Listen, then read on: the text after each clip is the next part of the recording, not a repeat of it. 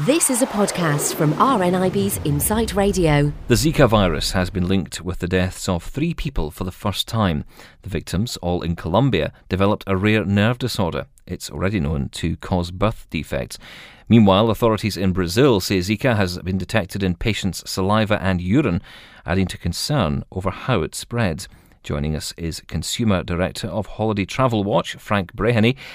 This disease is one which is unnerving many UK travellers and holidaymakers, isn't it, Frank? Yes, indeed. It's certainly been the hot topic over the last week. And, I can understand, the concerns of UK holidaymakers. I think if you look at the way the news has been shaping on the Zika virus, we're talking about UK holidaymakers who may already be pregnant or perhaps were using the holiday as a means to start their own family unit.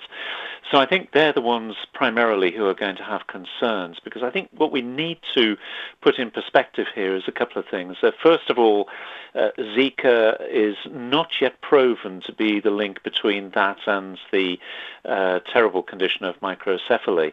And secondly, mosquitoes and the varieties of mosquitoes in the region of South America, Central America and the Caribbean, and indeed the southern United States, offer different varieties, obviously, but they also present common viruses which many UK holidaymakers have had an experience of, such as dengue fever and chikungunya.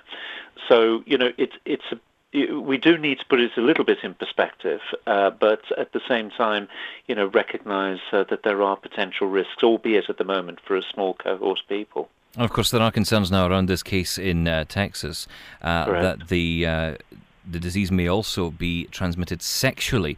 So I guess when people are on holiday, they really have to take extra care. Yes, indeed. I mean, I've been watching some of the interviews for some of the people representing the World Health Organization, and again, you have to ask the question: does one swallow make a summer? But I think taking it at that level, it sort of ignores the common sense advices, and they were giving out very clear advices, albeit somewhat reluctantly, that people should start to think about the practice of safe sex if they're travelling to that region until matters become clarified. I think that's sensible advice, and simple issues like take care rather if you're travelling to mosquito-infested areas in particular, and to use an extremely good mosquito repellent. But these are the same advices that have been given out for dengue, chikungunya, and also obviously malaria. It's a very serious disease, of course, but do you think that the coverage is suggesting it's worse than it is? It's difficult, because I think I've seen some of the officials, and it's been my instinct as well to kind of step back and look at this proportionally. At the moment, what we have is the World Health Organization declaring a state of emergency, which is absolutely correct. I notice also in Florida, for example, the governor there has declared a state of emergency in 4 of the counties in Florida, not because Zika is prevalent there, but some of the returning holidaymakers to Florida, for example, have exhibited some of the symptoms of Zika. So, all the authorities taking the right steps. But what we should do, because I think it will change as the days and weeks go on, I think what we have to do is listen carefully to what's being said. So whether it's about sexual transmission or whether it's about the risk to pregnancy, we have to listen to what's being said and to take and to follow the advices, but to be proportional, I think, is quite a good word at the moment, and that's certainly the message that the World Health Organization is trying to put out. But of course, we live in a very reactionary world now, don't we, Frank? And people these days are very quick to jump to judgment. We heard Costa Rica was one of the countries on the list of places suspected where you may end up getting Zika virus through a mosquito bite. People might just say, "Well, I'm not going there." Is that the right thing to do? Is that the wrong thing to do? I always say, I said it all the way through 2015 when we had the most awful events happen at destinations, that that really people need to make the decisions for themselves, but they need to make the decisions based on knowledge, on information. It's no use just simply running away with yourself, just because you read something in the newspaper or online. You need to equip yourself with the facts, and and put a balance on what you're reading, and to question sometimes what you're reading by reference to other facts. So, for example, some of the more outlandish news items that I've seen online have been balanced by myself by just simply reading the Centre for Disease Control website. That's an extremely authoritative, good source. And that's what I would say to intending holidaymakers is don't just be cornered, if you like, into a cul-de-sac by what you've read for the first time online on the internet. Is to make a deeper inquiry, to actually do what I do, which is to look at local newspapers and various online TV stations and radio stations and see what they're saying on the ground. And, that is a good measure, because sometimes the news that we see reported here in the UK is by its very nature clipped, to say the least, and doesn't necessarily present the full picture. So I think, if you take time to research and come to a balanced view, then that's the time to make a decision. What do you consider to be the outlandish stories we've been hearing? Can you give us an example?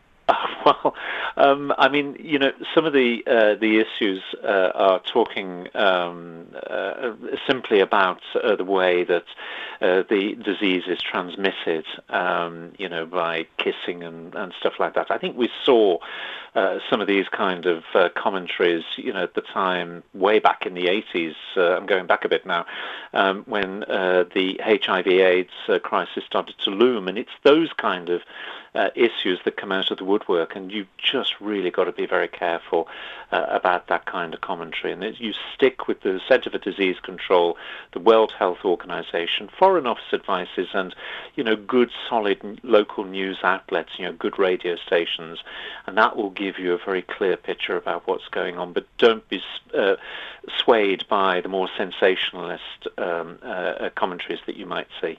Sounds like good advice. Frank, thanks for joining us on Insight. You're very welcome. The recent cluster of microcephaly and other neurological abnormalities linked to the Zika virus outbreak have been highlighted and in fact caused the WHO to declare a state of international emergency. Sense International has responded to this announcement by the World Health Organization.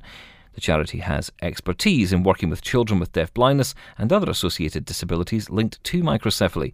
Carolyn Merry, the director of Sense International, is with me now.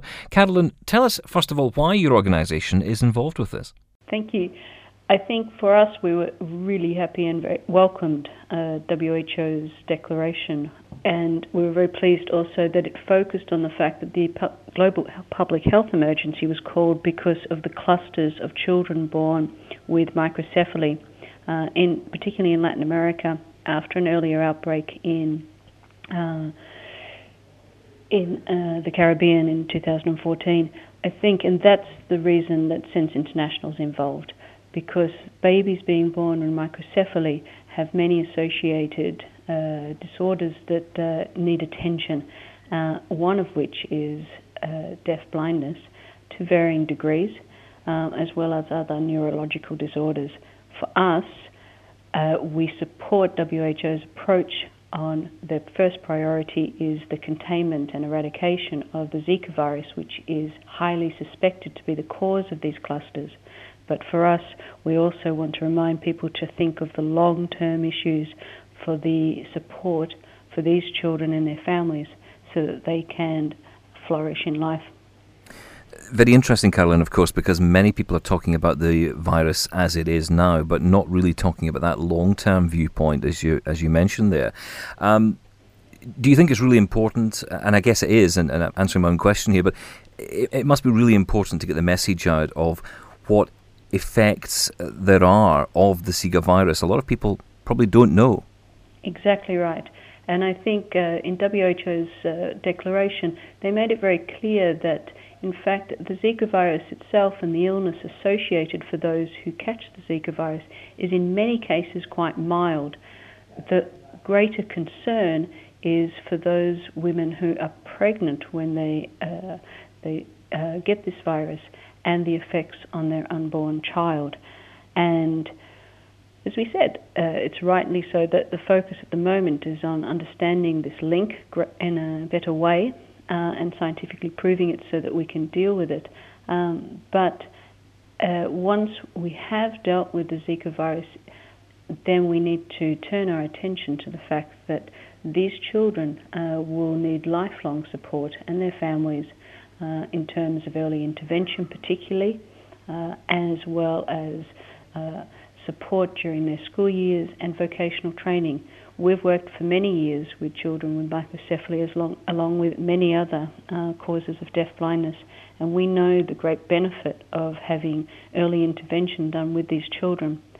And the countries we know that are most affected at the moment from the outbreak of the Zika virus and this suspected link with clusters of children born with microcephaly is that they have never seen numbers of these children born with these disorders before. And in terms of their support systems for the families and the children, they're going to need to have extra support and capacity put in place. But of course, the other side to that is that those countries that are most affected probably in some cases have the least amount of available support. Is Sense International able to help there? Yes, so you're exactly right. And it's always an interesting thing of where these outbreaks occur because, as you will have seen in the media, the Zika virus is spread predominantly through mosquitoes. And the fact that they are not under control in some of the poorer areas and high populated areas always speaks to issues around poverty as well. So it's a very important issue to discuss.